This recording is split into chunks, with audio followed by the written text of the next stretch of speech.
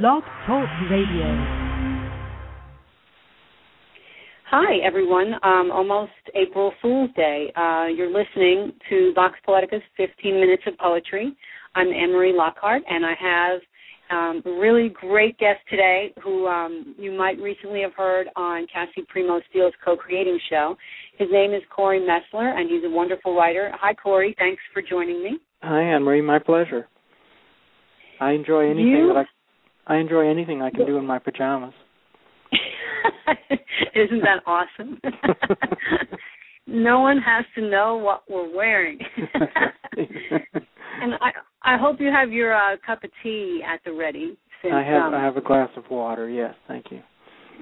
You know, since the coffee it bedevils the both of us. I forgot. Yeah, I still miss my coffee. I know, me too. I think one day maybe we'll stop, but I don't know. People tell me that doesn't stop. So, you know, it is what it is. It is. My stomach doesn't miss it, you know. Exactly. I have to remind myself of that. You have some great stuff to read for us, so why don't you start with the first one? Okay. All right. This is from my forthcoming book, obviously. Book called Before the Great Troubling. And the first poem I'd like to read is a poem about my father, who's no longer with us. And this is just one of those father-son things. It's called Removing Stumps. My father, broad-backed and sweating, would dig a moat around the thing, chopping at exposed roots with a long-handled axe. He let me take a few swings. Your uncle split his foot with one of these, he told me, as I hacked like a thin-limbed girl. Some of them he drilled holes in, filled the holes with motor oil, and let them burn slowly. Taking out stumps was an all-day adventure. By the time I left home, our lot had been reduced from 72 trees to a sturdy half-dozen. The wilderness we moved into in 1961 became a suburb overnight. I saw my father not as a developer or despoiler of the natural landscape, but as a man larger than life, whose hands were like vices, whose arms were thick with veins. I am not that kind of man. Here in middle age I reflect on this and know that I am other. Defeated by tools, letting trees have their tangled, hard-won territory. I could no more remove a stump than fly. Instead, I show my son the latest poem I've had published, hoping he sees in it something magical, something only a Superman could manage. What a great poem! Thank you. Has your son read that poem? It's hard to say what my son has read of mine. He's 22 now, and I've been after him for years to read one of my novels or books and comment, and that's yet to happen. Well, when did you write this poem would be another question I have about it. I was trying to think about that before I read it, because I almost said that I wrote it before Dad died, but I don't think that must not be true, because that would have been 9 years ago, and this is new. So it must be an in memoriam poem. It's the cyclical nature of it is great, and the way it ties in the beginning and finding the new thread. You know, that's what I find interesting about it, that regenerative quality to it. Thank you. Yeah.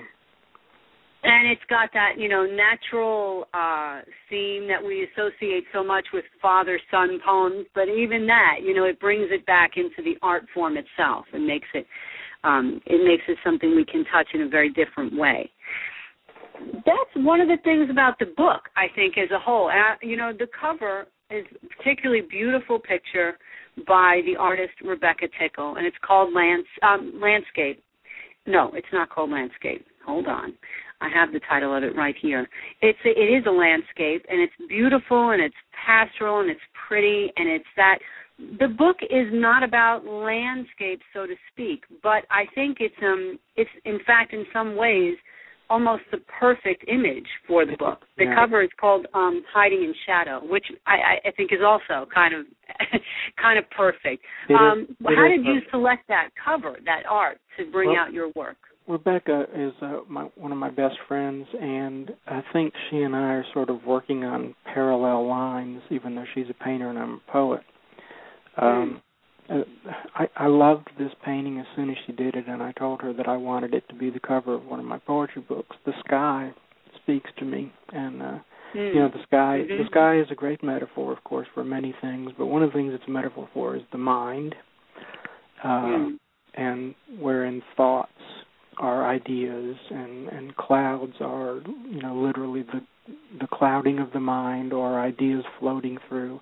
There's so much you can do with it, and I don't know, Rebecca and I just, and the title of her painting is that's me. It's the book. It's so much of the book, Yeah. I think that's perfect. I think it's just serendipity on our part that we came together on this. It's it totally being works. in sync, Yeah. How many books have you written and, seen born at this stage? Oh, golly. I don't even know. Something like 20? Something like 20. All right. I'm going to ask you a question that I don't know, we're not allowed to ask this of parents, but I'm going to ask it of you. So of your books, which is your favorite, or which are your few favorites? Which ones do you hold closest to your heart? That's hard. I'm still really partial to my first novel, which I wrote entirely in dialogue. It's very experimental, and I didn't know what I was doing. I didn't even know how long a novel was supposed to be. I didn't know I was writing a novel till I was halfway into it. And it's a sort of naive book that way, but at the same time, it has an energy to it that I might not have matched again. Interesting. Yeah.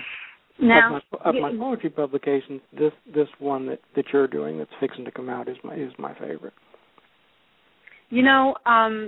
What I'm curious about, and we're talking about these different genres of work that you've done, how do you just said you didn't know it was a novel until you were halfway through it. How do you know when you're working on something, this is poetry, this is novel, this is experimental form fiction? How do you know that? Generally, I know whether it's going to be a poem or fiction. Sometimes, of course, they come out as crossbreeds, as prose poems or sudden fiction or whatever you want to call it. But a poem, to me, almost starts to take shape in my mind before I actually put it on the page. How long the lines are going to be, what kind of line breaks there are going to be. I can almost see the shape of the poem as I start it. So prose isn't like that, since prose is just big chunky blocks of words. That's the big difference. But I never know in prose whether I'm right, how long a thing I'm writing, I guess, until I'm well into it. You have another poem that you're going to read for us. Yes, I'd love to. This is a poem that my wife would pick, I think, because she likes me to be funny rather than morose, as wives do. This is called Someone Told Me It's All Happening at the Zoo. The bonobos came out to greet us. We hadn't visited in a while. They told us the capybaras were expecting, the ligers started drinking again, and the creeping voles, well, no one knows what's going on with the creeping voles. They haven't been the same since the Canis lupus moved in next door. We thanked them for the latest, began our peregrinations with the falcon. All the birds were praying. Later, in front of the larger cats, we were feeling uneasy. Something about the way they wore their hats, something about the redecoration they had done with the bones of latecomers. That evening at home, we ran down all that we had seen, thankful again to be the top of the food chain and to understand the need for our cages, which lock on the inside. Such a fun poem, but also so layered back, referring back to Rebecca's title. There's so much to it. You see the first layer, and then you have to look deeper. when you wrote that. So was the wordplay part of what took shape immediately for you, or did you add a lot of that into it later? The wordplay comes as I go. If it's going to work for me, the wordplay's there as I write. It's like that old thing of the writing teaches you how to write it as you go. So sometimes I don't know if a poem's going to be funny or dark or whatever when I start it, and I'm often surprised. Do you ever change it up? Do you ever write it one way and decide, nah, that's totally not the right thing, I have to do that completely different? Oh, yeah, I've torn them to pieces and started over again. Sometimes funny doesn't work. And that's funny can be hard. And when funny doesn't work, sometimes you just have to scrap it all and start over. Do you write every single day, or do you skip it sometimes? Do you have set periods of time, or is it very free form? I write every single day. I learned discipline sometime late in life, and it's helped by the fact that I married the most understanding woman in the world, and she doesn't make me come to work till I'm ready. So basically, I get up at 5 every morning, and I have from 5 until I feel like going to the bookstore to write. So I should have a lot done. When people say I've written a lot, I always say, well, I should, because I've got the time. Well, and you've got the time, but you also have the commitment to taking the task further. And, a lot of people write, and the part that seems daunting is pursuing publication, but you have done that, and you've done that several times over, and, that doesn't seem to be the daunting part of it for you, which is great. No, except for February of this year when all I got was rejections. I don't know what happened, but the stars didn't align for me. I enjoy submitting. I enjoy writing cover letters and talking to editors, and it's all part of it. It is, and I think maybe once you get used to it, it's not as scary, or it just feels different. It feels like part of it that you can kind of incorporate. I think the first few times maybe is the most intimidating. Yeah, exactly, yeah. I know you're a writer. Now and it's hard, because I sometimes, thinking as a writer and thinking as an editor are different, and I know that I have to make sure I'm wearing the right hat, one moment to the next. You have a bookstore, so tell us a little bit about what's going on in the world of the independent bookseller. Oh, we're all dying. No, we don't like to hear that. No, people aren't reading books. We bought a 135-year-old bookstore, and wow. We've had it. This was our 11th year owning it, and it's hard. It's really, really hard. Yeah. What do you find are the biggest challenges that you have to overcome to keep it going? Trying to think of different ways to get money to come in the door. We've, we do online selling. We like face-to-face with customers. We like to talk books. It's a challenge every day. Do you find do events help? Does it help to hold a reading? Does it help to hype an opening? Do those things make a difference? Do they bring people into the store? Well, I'm going to whisper this. No, they don't. I have been wondering that, I don't know. I don't know if it's just Memphis, but no, we have a hell of a time getting people out of their houses and into our store. Yeah. And we've brought Pulitzer Prize winners and had 4 people show up. Yeah, God, that's just enormously frustrating. I mean, as we watch, the big. It's not just the independents that are having a hard time, and I guess there's satisfaction in that too. And as we watch Borders go under and all the rest of that, I think there are ways, and that we'll all find them. But it's a challenge, and I'm happy to do what I can to help and encourage people to walk into your store. Yes, and pick up your books. Spread the word. Spread the word. Yeah. Buy locally owned bookstores. Buy in locally owned bookstores. Exactly. Don't keep walking. Go in. Yeah. We're a dying breed, and it's going to be sad if we're gone. The other thing we had talked about was a third poem that you wanted to read, and I really would love to hear this one if you would for us. Thank you. I'll finish up with the titular poem to the collection, which also ends it. So I'm ruining the ending. It's called it's called Before the Great Troubling. There were times of great clarity. There were days when time did not imprison, did not gland hand the devil. And there was a feeling that this would all go on, getting better and better, enriching us in ways we could never foresee. This was the feeling we lived under, as if it were shade. There were times before the great troubling when we were happy to think the world vast and shapeless, when we were happy to call modernity our host. This I remind myself when it closes in, this comfort somehow, as if in the past is the seed of a future, while I will once again walk out into the darkness as if it were my best dream, as if it held things for me that I would need, things as particular and personal as a poem. That was the first poem in the book that I read, and, I don't need to tell you that it totally had me, and that was the thing that made me really, really fall in love with the rest of it. Tell me what that poem meant to you when you wrote it. Well, I suffer from agoraphobia, which literally means, in bad cases, you can't leave your house. I'm a little bit better than that. So basically, the troubling for me was, I'm talking about the agoraphobia, but it works for any troubling that people have in their lives. And what I'm trying to say was that there was a time before the great troubling when I was not this.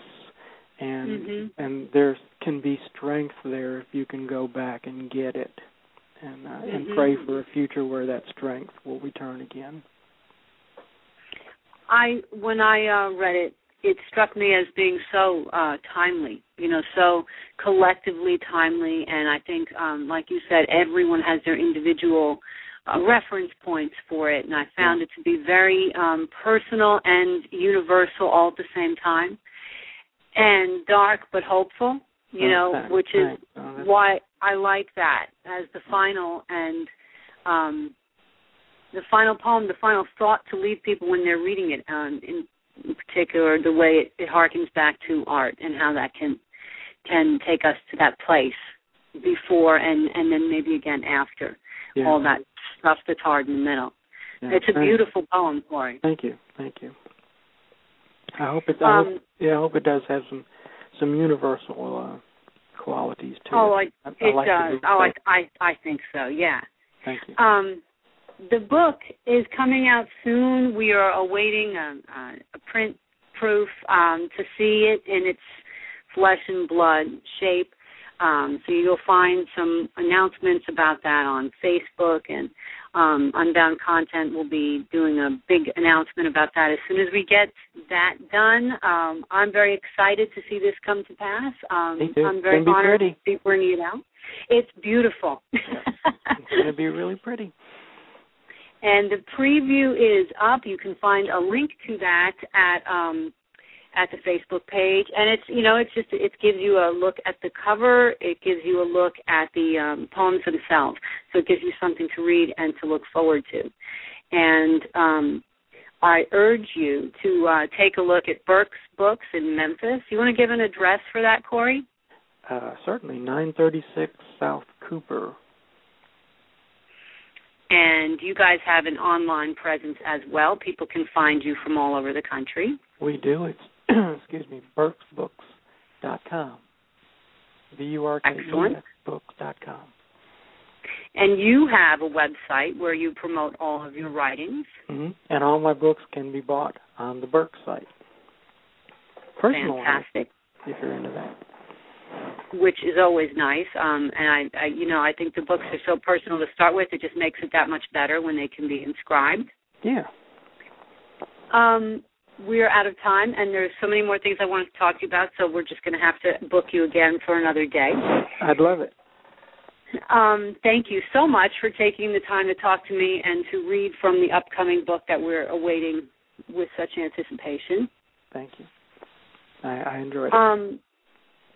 I'm going to be, like I said, giving you all some great announcements. In the meantime, have a wonderful week. Do something poetic. And get ready, everyone. Oh, Corey, final question. Are you doing National Poetry Month? Are you writing a poem a day, or are you going to skip it? I write a poem a day anyway. No, seriously, I'll give it a try. I don't know. I always think, I can't do it. And then, I always find myself feeling pressure. And most of them aren't poems I would ever try and pursue anything else for, but I can say I did it at the end. Right. All right, so get your pens ready, everyone, your keyboards, whatever you do, but start, because tomorrow is April 1st and National Poetry Month kicks off. So, take up the challenge. If you're not a writer, read a poem a day. If you dabble in both, take an alternating view of it. But whatever you do, support the art. It is a wonderful thing. Have a great week, everyone. Bye-bye. Bye.